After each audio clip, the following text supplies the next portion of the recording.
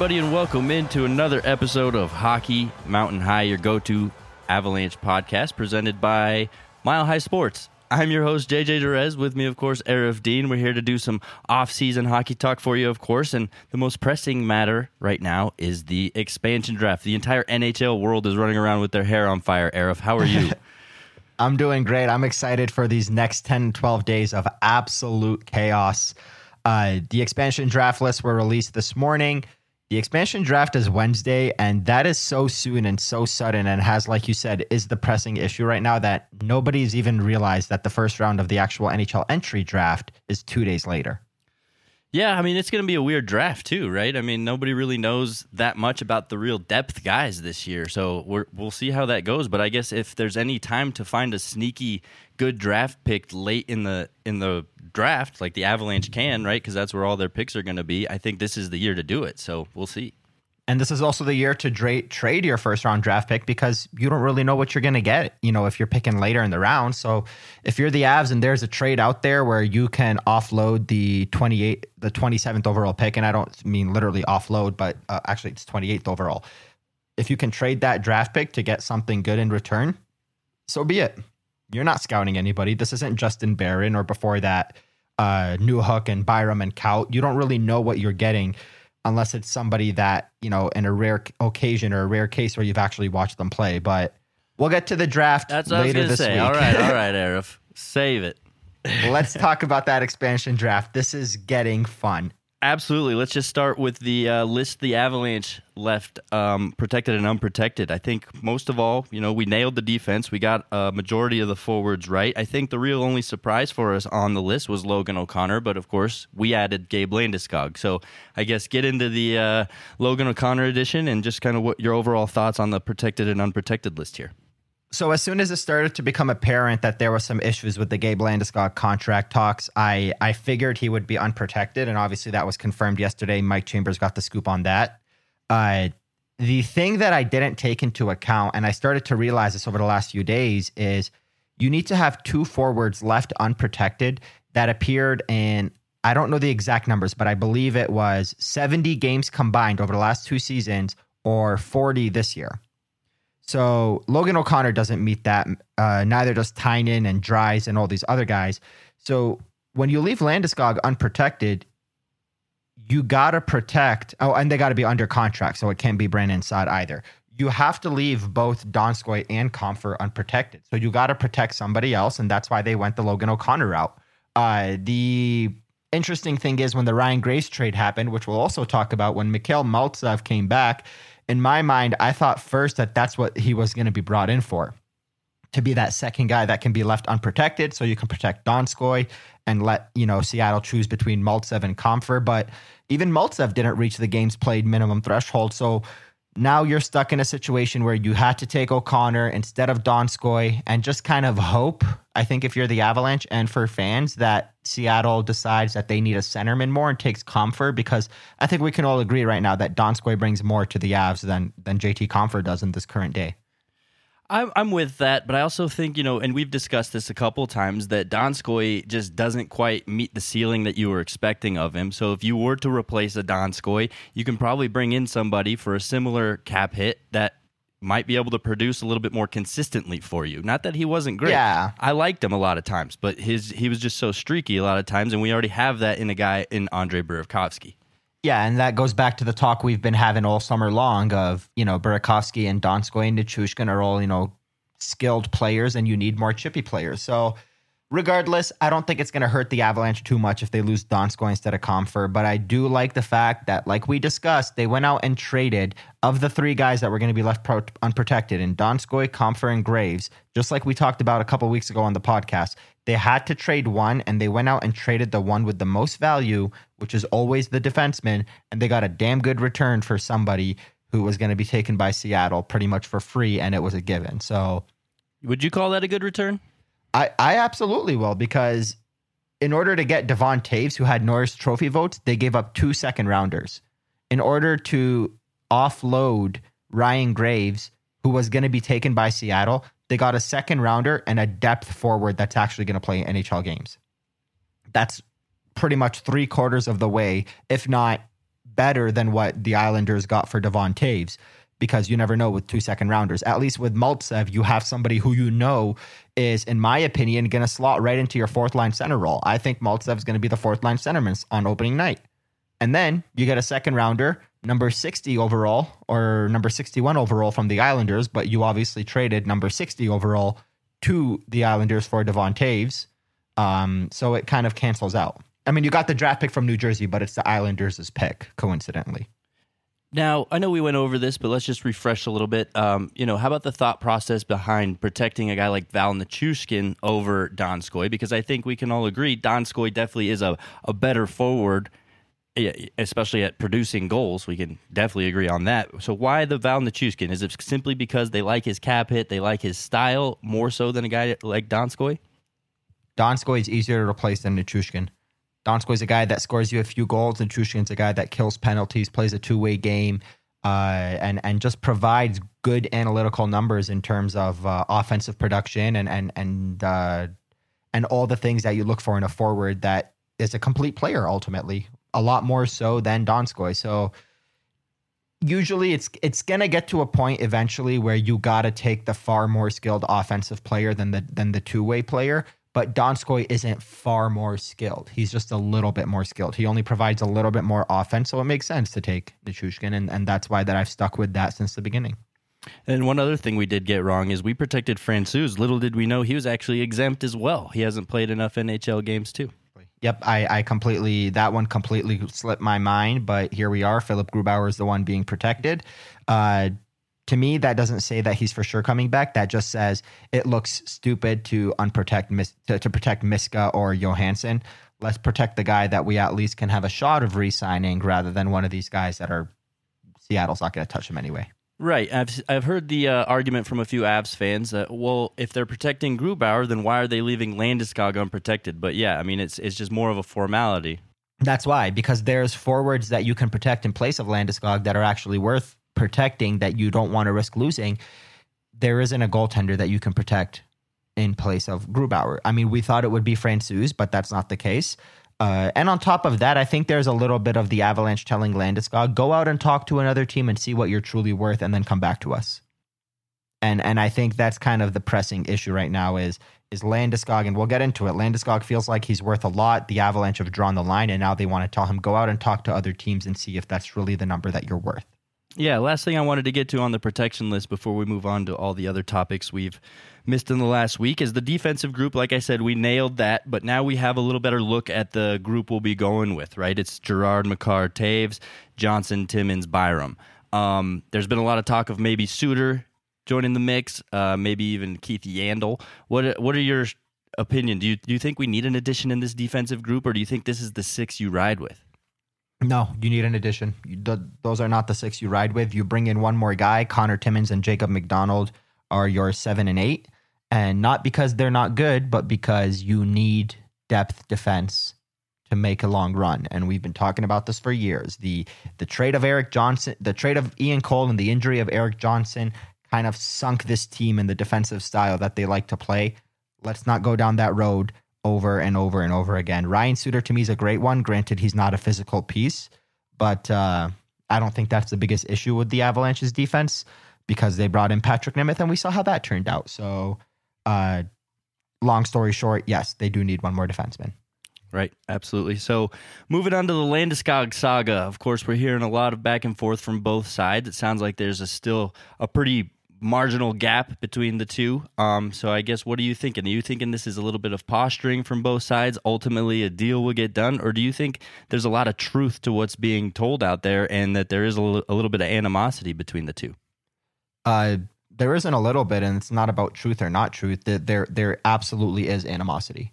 The quotes from Ryan Baugh's story on The Athletic about Gabe Landeskog being disappointed with where this is at, wanting, openly saying that he preferred to get this done 6 to 8 months ago and was told to wait until now. Like, all of these different quotes and all these different things coming out have kind of brought this to a situation where you never want a negotiation to go.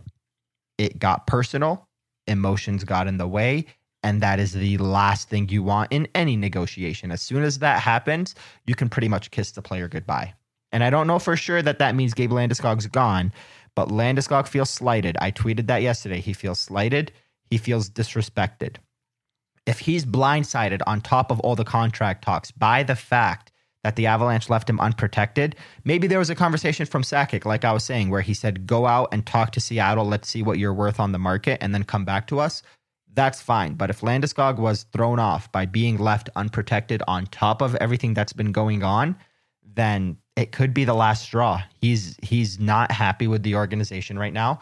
Things could change on a dime, but there absolutely is animosity. As soon as feelings get in the way, as soon as it gets personal, it starts to become a bigger hurdle to jump because it's no longer about money. It's about feelings, respect, your pride, your ego, so on, so forth. Mm-hmm. And where I was going with the truth to it, right, is you'd like to think that there's such a good relationship between Joe Sakic and Gabe Landeskog that maybe this is a little bit for show, right? That behind closed doors, that they are being a little bit more friendly and they maybe even are closer to a deal than we're led to believe. But you can't argue with what's being reported, right? I'm not calling anybody a liar or anything like that. So, yeah, I mean, I think it's definitely at a point where Avs fans need to worry about losing the captain. But at the same time, it's not the end of the world. Think how many teams in the NHL history have lost their captain. It's okay. I just think here in Colorado, we're a little bit more close to our captains than we should be, just because of history. But I think, if they lose a guy like Gabe Landeskog, there's definitely another captain in the waiting, and Eric Johnson might still be around. He could be a very good candidate for that, and there's definitely replacements. I mean, he's a good player, and we love him around here, but he's by no means a franchise player that you need to break the bank for here. And I think that's the biggest thing right now is the Avalanche have to gauge kind of the balance between, this is Gabe Landeskog. He's been a warrior. He's been a soldier for us for 10 years. For an entire decade of his life, he has given it all to this franchise. And when things went south and other players wanted out, he said, I want to see this thing through. And he has. And he's had point per game seasons. And this year he had 52 points in 54 games. And we saw what he did in the Blues series to win them that series, and we saw how much he meant for the Avalanche.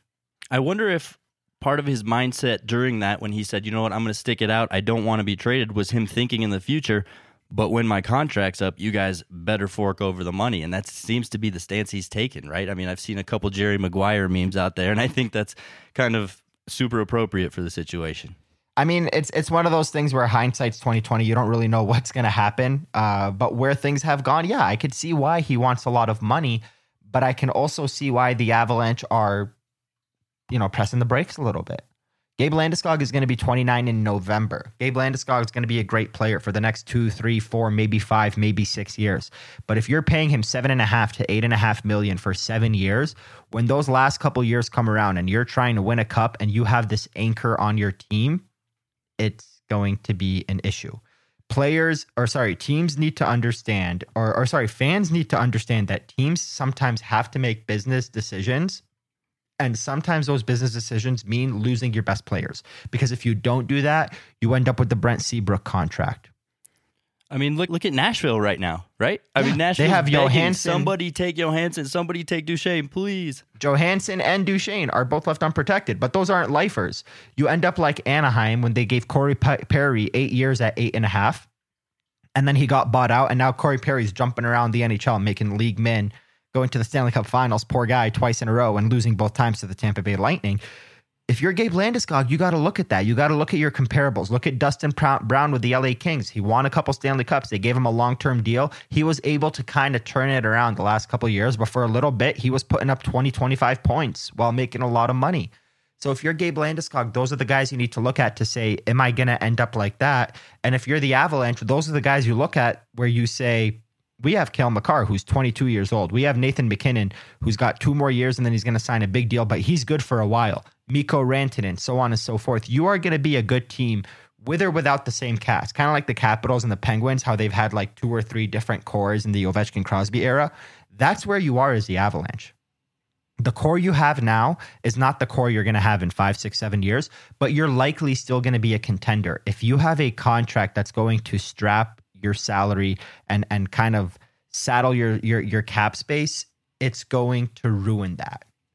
And Gabe Landeskog, I understand him wanting to get paid, But I understand the Avalanche kind of drawing the line like 5 years. We don't want to give term more than 5. We don't want to give a number more than, I think it was 6.5 was the last reported number from sources, from league sources close to Gabe Landeskog. It was $6.5 million over 5 years, I think.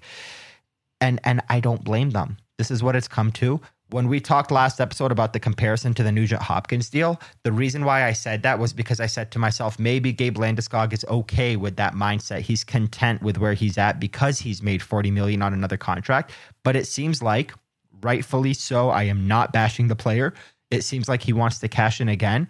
But on the Avalanche side, you just can't do it. You cannot give him 7 over 7. You cannot give him $8 million over 6 years or any kind of crazy numbers like that. Right. It's going to take some flexibility from both sides. I mean, like you're saying, exactly. you're not throwing stones at Landeskog here for wanting to get money. But you also don't want people to throw stones at him for being greedy here. Same with the Avalanche. You don't want them to draw too hard of a line that they're saying, no, we're not going past X number or you walk. You got to meet somewhere in the middle, maybe a little bit closer to the Avalanche's side if possible. But yeah, both sides are going to have to work together if they're going to get it done. And I think both sides want to get it done, right? I mean, despite the little bit of anger that might be brewing up, I still think at the end of the day, he wants to be here and they want him here. But, you know, I honestly think it's a 50-50 shot at this point. I'm on the fence. I don't know where it's going to end up. That is where I'm at. I'm at 50-50 as well. I like what Elliot Friedman said the other day. He said, the Avalanche are a smart organization, and Joe Sakic and Chris McFarland run a tight ship over there, and they run a really great, classy organization. And then he stopped and said, none of us expected Gabe Landeskog to get to this point. But if Gabe Landeskog walks, what are the Avalanche thinking? They have something up their sleeve. There's no way you're looking at Gabe Landeskog walking and saying, oh, damn it, well, now Donskoy is a top liner. Like, it's not that easy. They have to have something planned. It could be as simple as Zach Hyman come on down because the Toronto Maple Leafs are dealing with the same situation with him and he plays a similar game to Gabe Landeskog. Or maybe it's a trade. Maybe the Avalanche are looking at someone like, I know this is a pipe dream, but maybe the Avalanche are looking at someone like Matthew Tkachuk, who's kind of on the market right now. Maybe they're looking at that next player that plays a similar style chippy game to Gabe Landeskog, but is 5-6 years younger. Or maybe it's as simple as someone, like I said, like Zach Hyman or bringing back Brandon Saad. Yeah, I mean, you could also test free agency, right? I mean, with whoever Seattle ends up taking, that's about $4 million off your books. Graves, that's about just under $4 million, and then Landeskog, that's $13 million that's freeing up that you could definitely get a couple guys for. Exactly, and that's when guys like Zach Hyman sort of come into play. That's a player that I would love to see the Avalanche target, but we'll cross that road when we get there, because right now the Avalanche and Gabe Landeskog still have 10 days to figure this out. Granted, for the next 3 or 4 days, they can't really talk because it's, the roster is in a freeze and Seattle has exclusive rights to talk to Gabe right now. But after that, like you said, both sides gotta give a little bit. And if you're the Avalanche and if you're Gabe Landeskog, you need to give a little bit on the cap side, or you need to give a little bit on the term side in order to make this work, because this is a marriage that shouldn't end this way.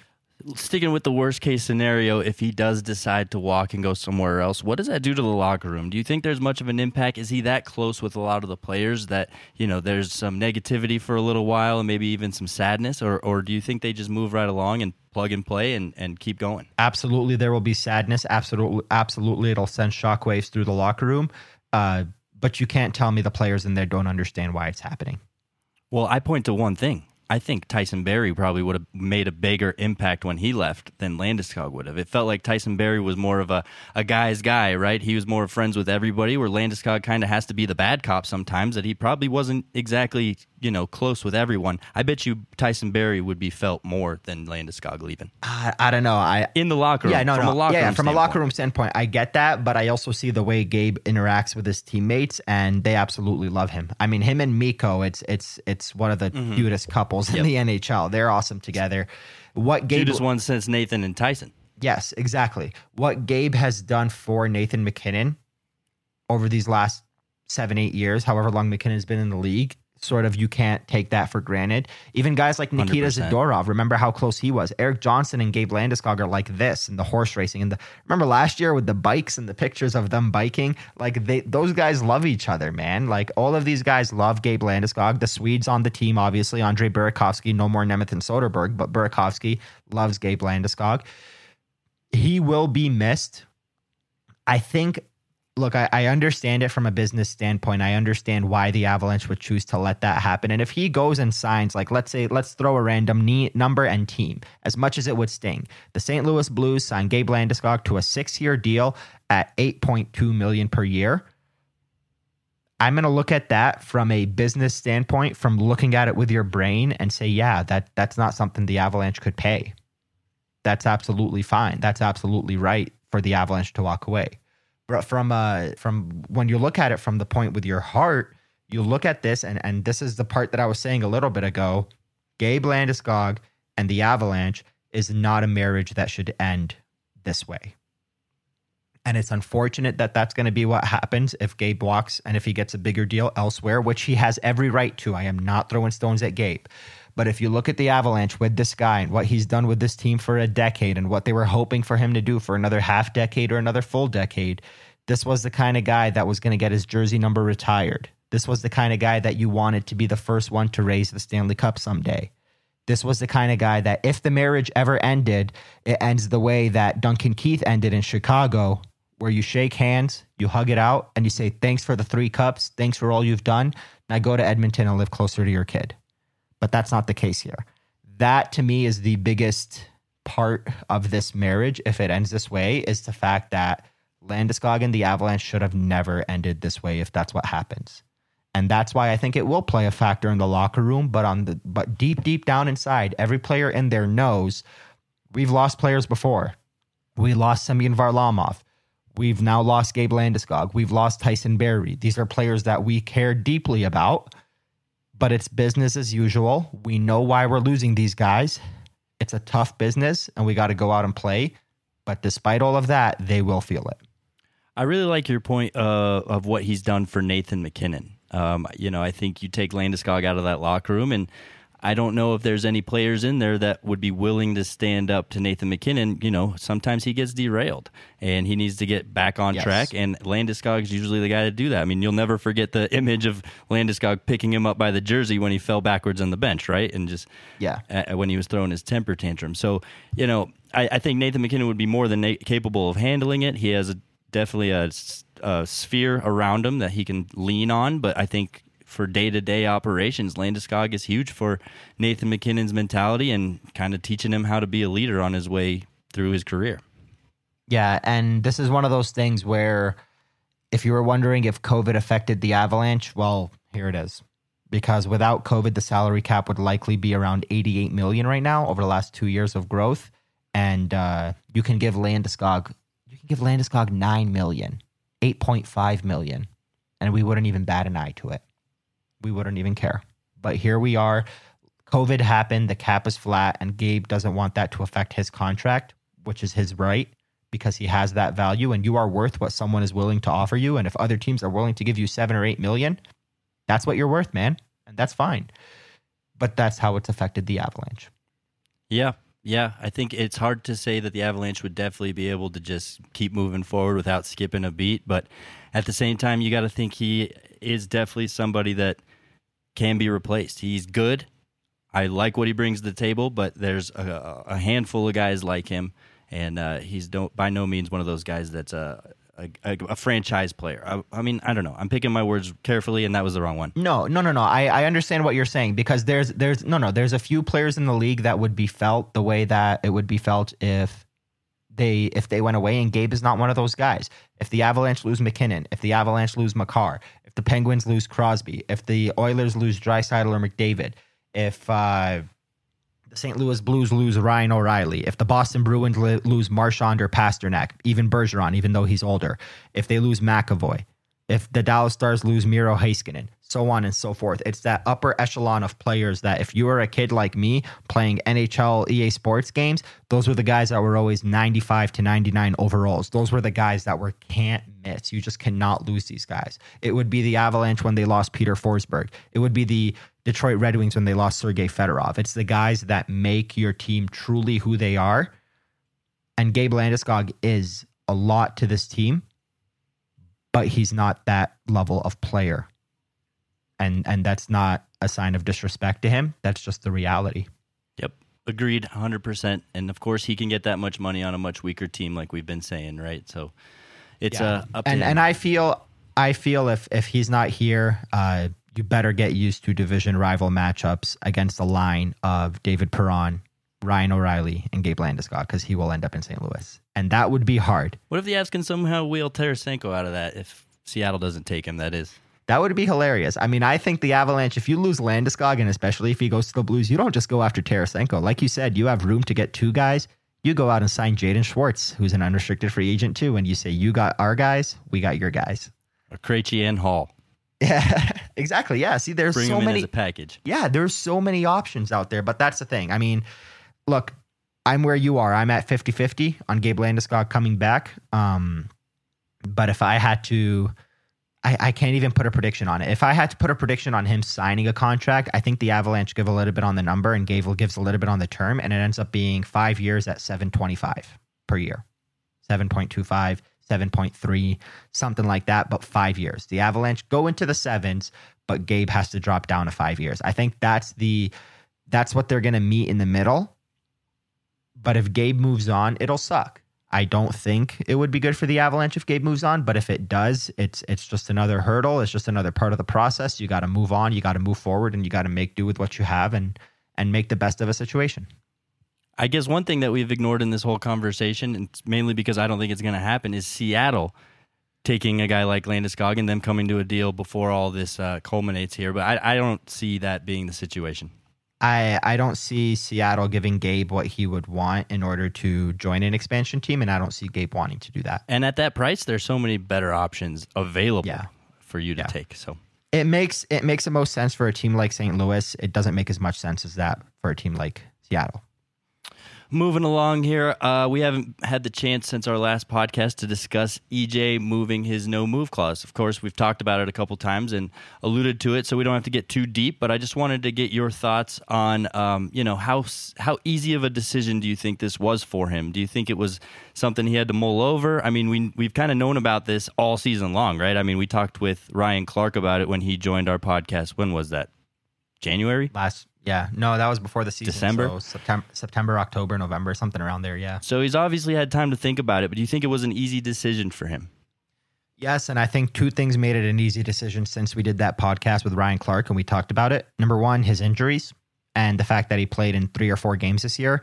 And number 2, the growth of Devon Toews into not the could he overtake Ryan Graves as a top-line defenseman to he's getting Norris Trophy votes and he's a can't-miss player. So I think the Avalanche are at that point Eric Johnson's at that point where he realized because of my injuries, because of the growth of this player, Seattle's not going to touch me. I'm not stupid. As much as I want to not leave this team, I'm going to see things clearly, use my brain, and I understand that nobody's going to take me. So let's keep the band together because I want to play with Devon Toews and Sam Girard and Cale Makar next year. You hit the nail on the freaking head. That was my exact take. I mean, he's always been such a reasonable and logical person that I think he can easily look up and see, all right, they want to protect Toews, Girard, and Makar. All 3 of those guys are realistically better than me, so I'm not offended by that. I want to stick around, and this is the way I'm going to. It's not just that they're better than me. It's that he understands. And you got to put a lot of ego and pride aside to understand this. He understands that Seattle's not going to touch him. And that's what makes it easier for him to do it. If this was after last season where he played well in the bubble and his presence was missed against the Dallas series, then it becomes a little bit harder. Then it becomes, they might look at me as a veteran, but he's going to look and be like, I played 4 games. I got injured and I hit early in the season.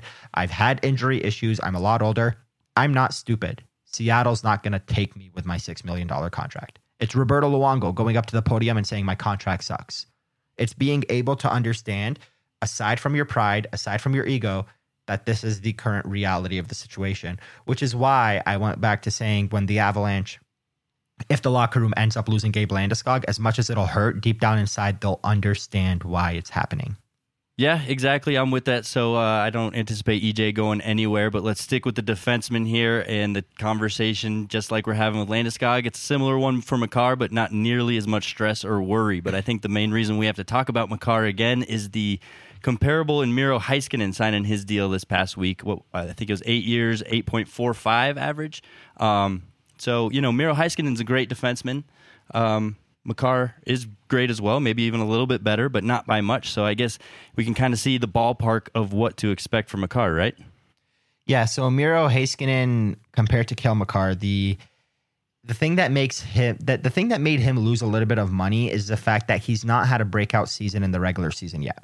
He had 27 points in 55 games. He had 35 and 68 in 2020, and he had 33 and 82 in his rookie season. Great numbers, but he hasn't had that one like breakout 55, 60 point season that he's likely going to have, by the way, 5 or 6 or 7 times over the next 8 years under this contract. But what made him gain a lot of money was, do you remember the kind of run that dude had in the bubble? He had 6 goals and 26 points in 27 games. He demolished the Avalanche in their series. He was an absolute stud. He was amazing. And that's when the conversation started to happen of, oh, well, maybe Makar's not the best young defenseman in the NHL. Maybe it's Miro Heiskanen. The difference between him and Makar is Cale has had those strong seasons. He's had Norris Trophy votes, which Heiskanen has not had. He's had point per game seasons, and he's operated pretty much at a point per game almost since he came into the NHL. So if you're Cale Makar, you look at Miro Heiskanen and you say, I'm a little bit better than that, which he is. But if you're the Avalanche, you look at that 8.45 number and you suddenly think, wow, maybe we can get Cale for 9 or 9.5 over a long-term deal. Maybe we can sign him to a similar contract as Mikko Rantanen. Maybe, just maybe, we don't go the $10.5 and $11 million that we thought we may have had to do. See, I'm the opposite mindset. I'm seeing, if I'm the Avalanche, I'm seeing that 8.45, and I'm thinking, man, that's about 0.45 more than I was expecting or hoping. I was hoping more around the 8 mark. So going up to 9 would be stretching it for me because, you know, you're still trying to save money for a Landeskog deal or the free agent you might have to replace him with. So any dollar you can save at this point is huge. Again, I would have liked 8, but I'm okay with 9. 10 is too much. Yeah, and if it's for an 8-year contract, I'm fine with Makar getting $10 million. I truly think it's okay because he's that good of a player. But if you can get him into the 9 range, if you can get him at 9.25 or 9.3, and similar to what Mikko Rantanen makes, well, now you suddenly have this kind of this mark set for Nathan MacKinnon, where all 3 guys could be making similar amount of dollars, all of them making in the low 9s or mid 9s range. Granted, MacKinnon is worth like 12 or 13. Who the hell knows what he gets? But now suddenly you have all these guys that took less, kind of like Vasilevsky and Kucherov and Stamkos, all entirely different players, but hovering around the same salary cap number. You can kind of hope for the same thing here with Cale Makar and Mikko Rantanen and Nathan MacKinnon. But if Makar makes $1 or $2 million more than Rantanen, then suddenly McKinnon's going to make $1 or $2 million more than that. But if you can get them all on a evil level playing field, things suddenly look better for your salary cap situation. So I'm fine with 10, but I think he's going to end up in the low 9s. I mean, this is all just nuts, everything that's going on, right? I mean, the Makar juggling, the Landeskog juggling, on top of the lowered salary cap with the expansion draft. I mean, everything going on, and you're seeing it across the NHL, right?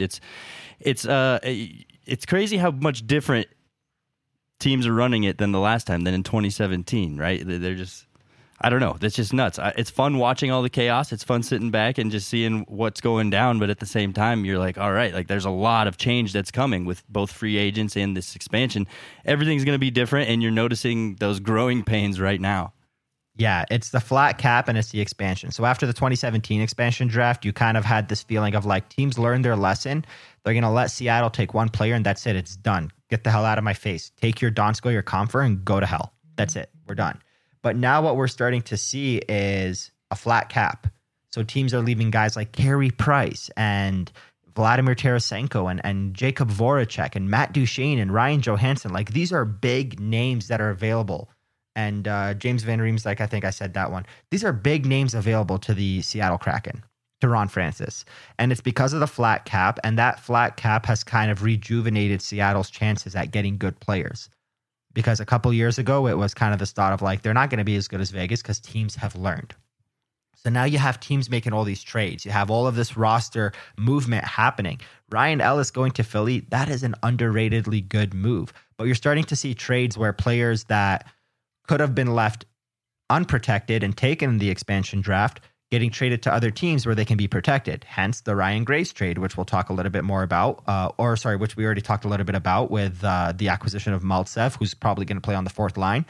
And then you saw Toronto do the same thing. They traded for Jared McCann from Pittsburgh, who was likely going to get taken. But weirdly enough, Toronto didn't protect him either, which is weird. So I'm expecting them to have some kind of a side deal with Seattle. But we saw it with Nolan Patrick getting traded for Cody Glass. The Vegas Golden Knights said, we're done with the Cody Glass experiment. The Flyers said, we're done with the Nolan Patrick experiment. We don't want to protect him. So they used Nolan Patrick as a trade chip with Philip Myers to get Ryan Ellis, which is an amazing pickup for them. And then Nashville turned around and said, we're not protecting Nolan Patrick either. Get the hell out of here. Traded him to the one team that doesn't need to protect anybody because they're exempt from the draft. And they got Cody Glass, who was exempt himself. So it's just a lot of fun. It's a lot of things are happening right now. Those are just some of the trades that have been going on. But I'm excited, man. This is a lot of fun. This is perhaps the closest we've seen the NHL get to the NBA off seasons that we're always jealous about. This is about the closest we've seen. I mean, I don't even think Seattle anticipated having this good of a list in front of them, right? I mean, have you tried to do the expansion tool on Cap Friendly yet? I have. It's hard. It's crazy. It's so hard.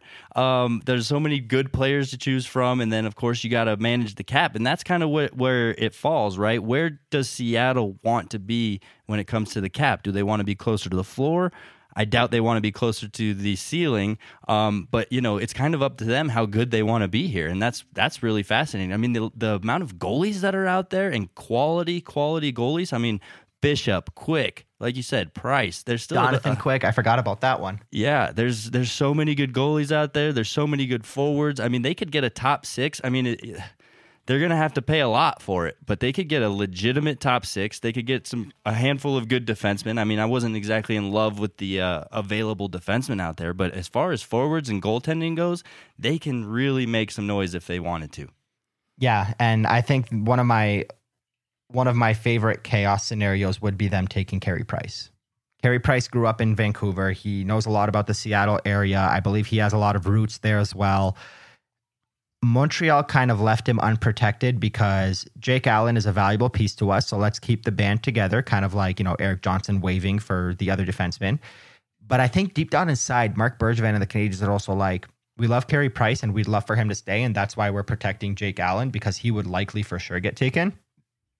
But at the same time, if Seattle wants to take Carey Price, $10.5 million off our book. So we dare you to dare us to dare you to take him.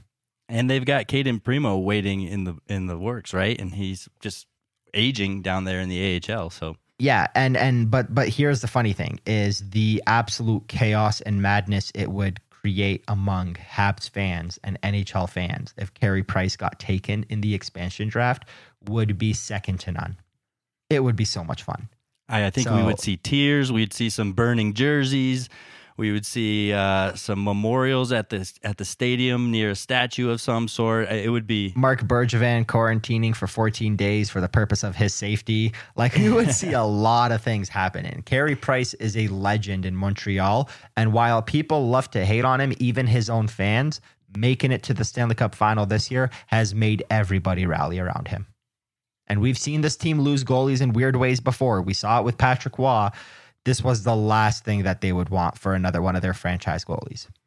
And another little fun bit for chaos, like I tweeted earlier this morning, Colin Miller, who was taken by the Vegas Golden Knights in 2017, is available and unprotected for Seattle to take right now from Buffalo. And I think Eric Haula is part of that list too. So that'd be fun if they somehow get expansion drafted twice. And then I had a listener or a follower, I guess, tweet back at me and saying how fun it would be if Kerfoot and Butcher ended up on the same team. Remember how they were traded for each other several years back, and they're both they were traded with air quotes. Yeah, right. So and in the expansion draft team I built, I had both of them getting taken. So I think it's definitely a possibility. But it'd be fun to see some crazy stuff, and it was also crazy to see. And maybe it just stands out because I've been around the team and I see a lot of these names that look familiar. But crazy to see how many former Avs are left unprotected out there around the NHL. Yeah.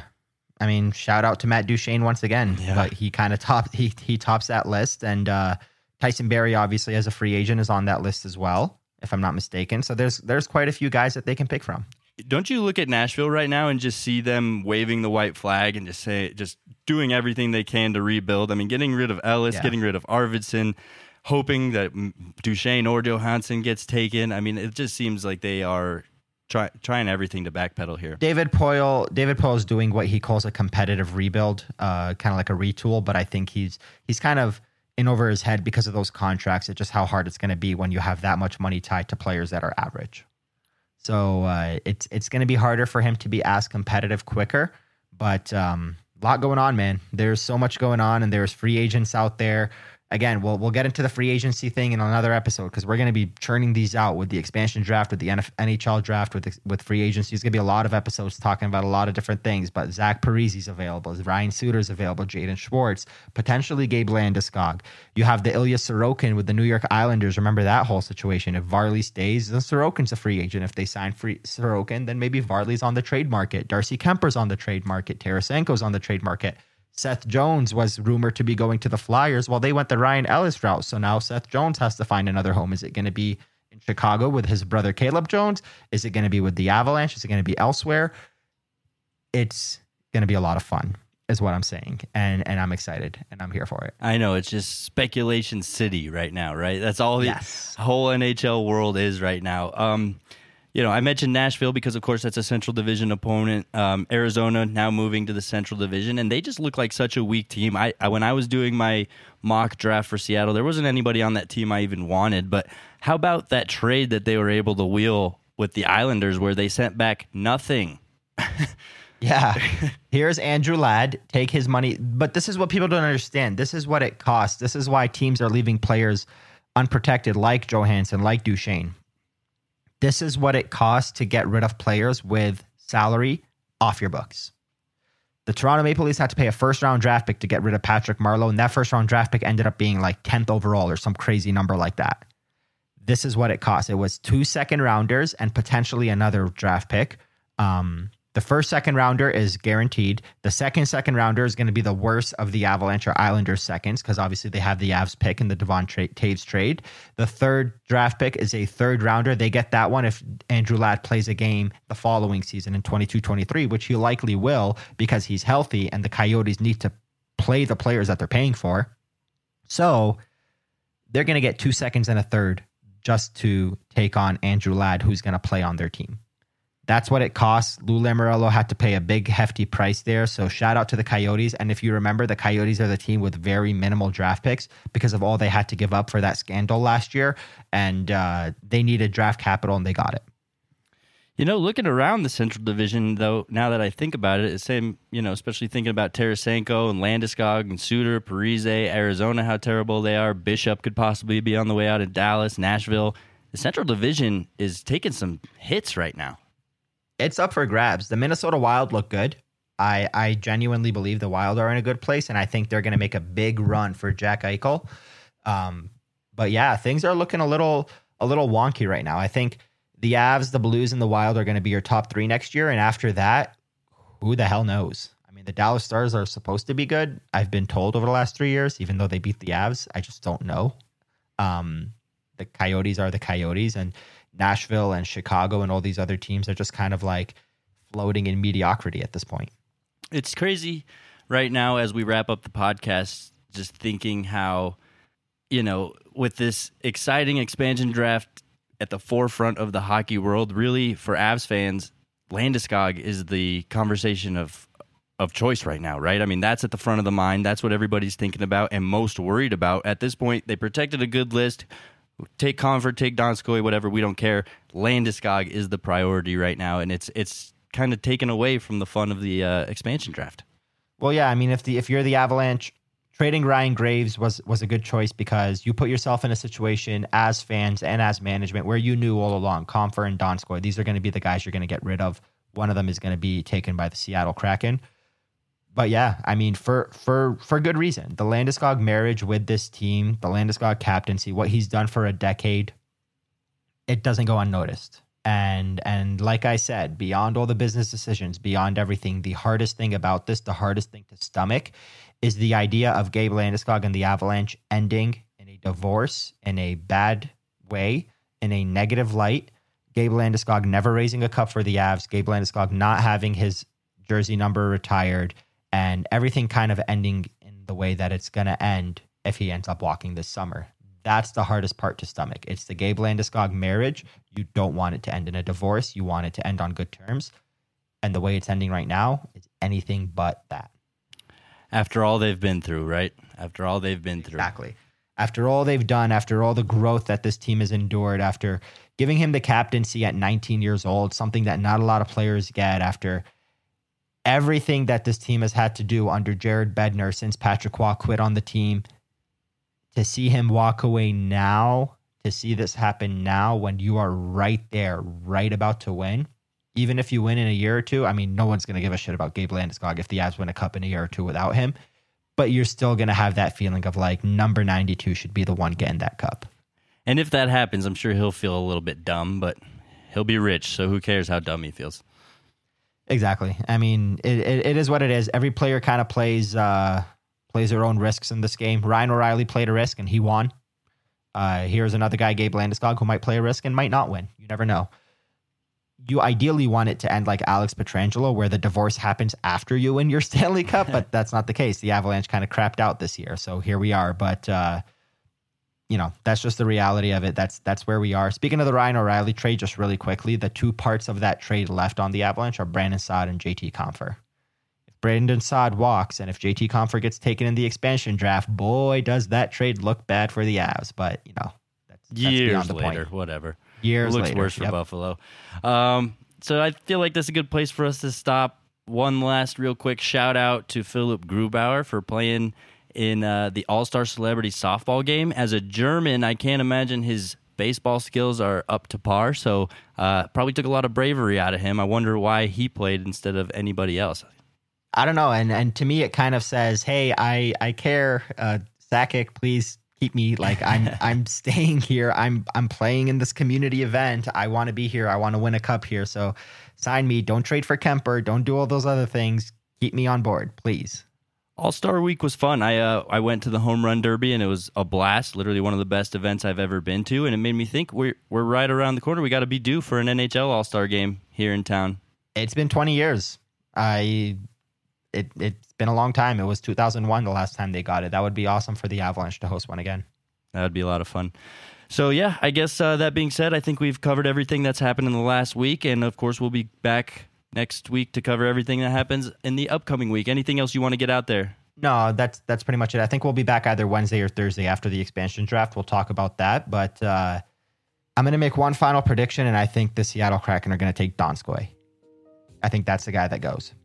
I'm with that. I agree 100%. Sticking to what we said, I think last week's pod. But yeah, let's hope for good news on the Landeskog front, and hopefully no bad news that we have to talk about on the next podcast. And we'll see you next time. Thanks for hanging out with us. If you made it this far in the podcast, bless your heart. Hockey's for everyone, and we out you.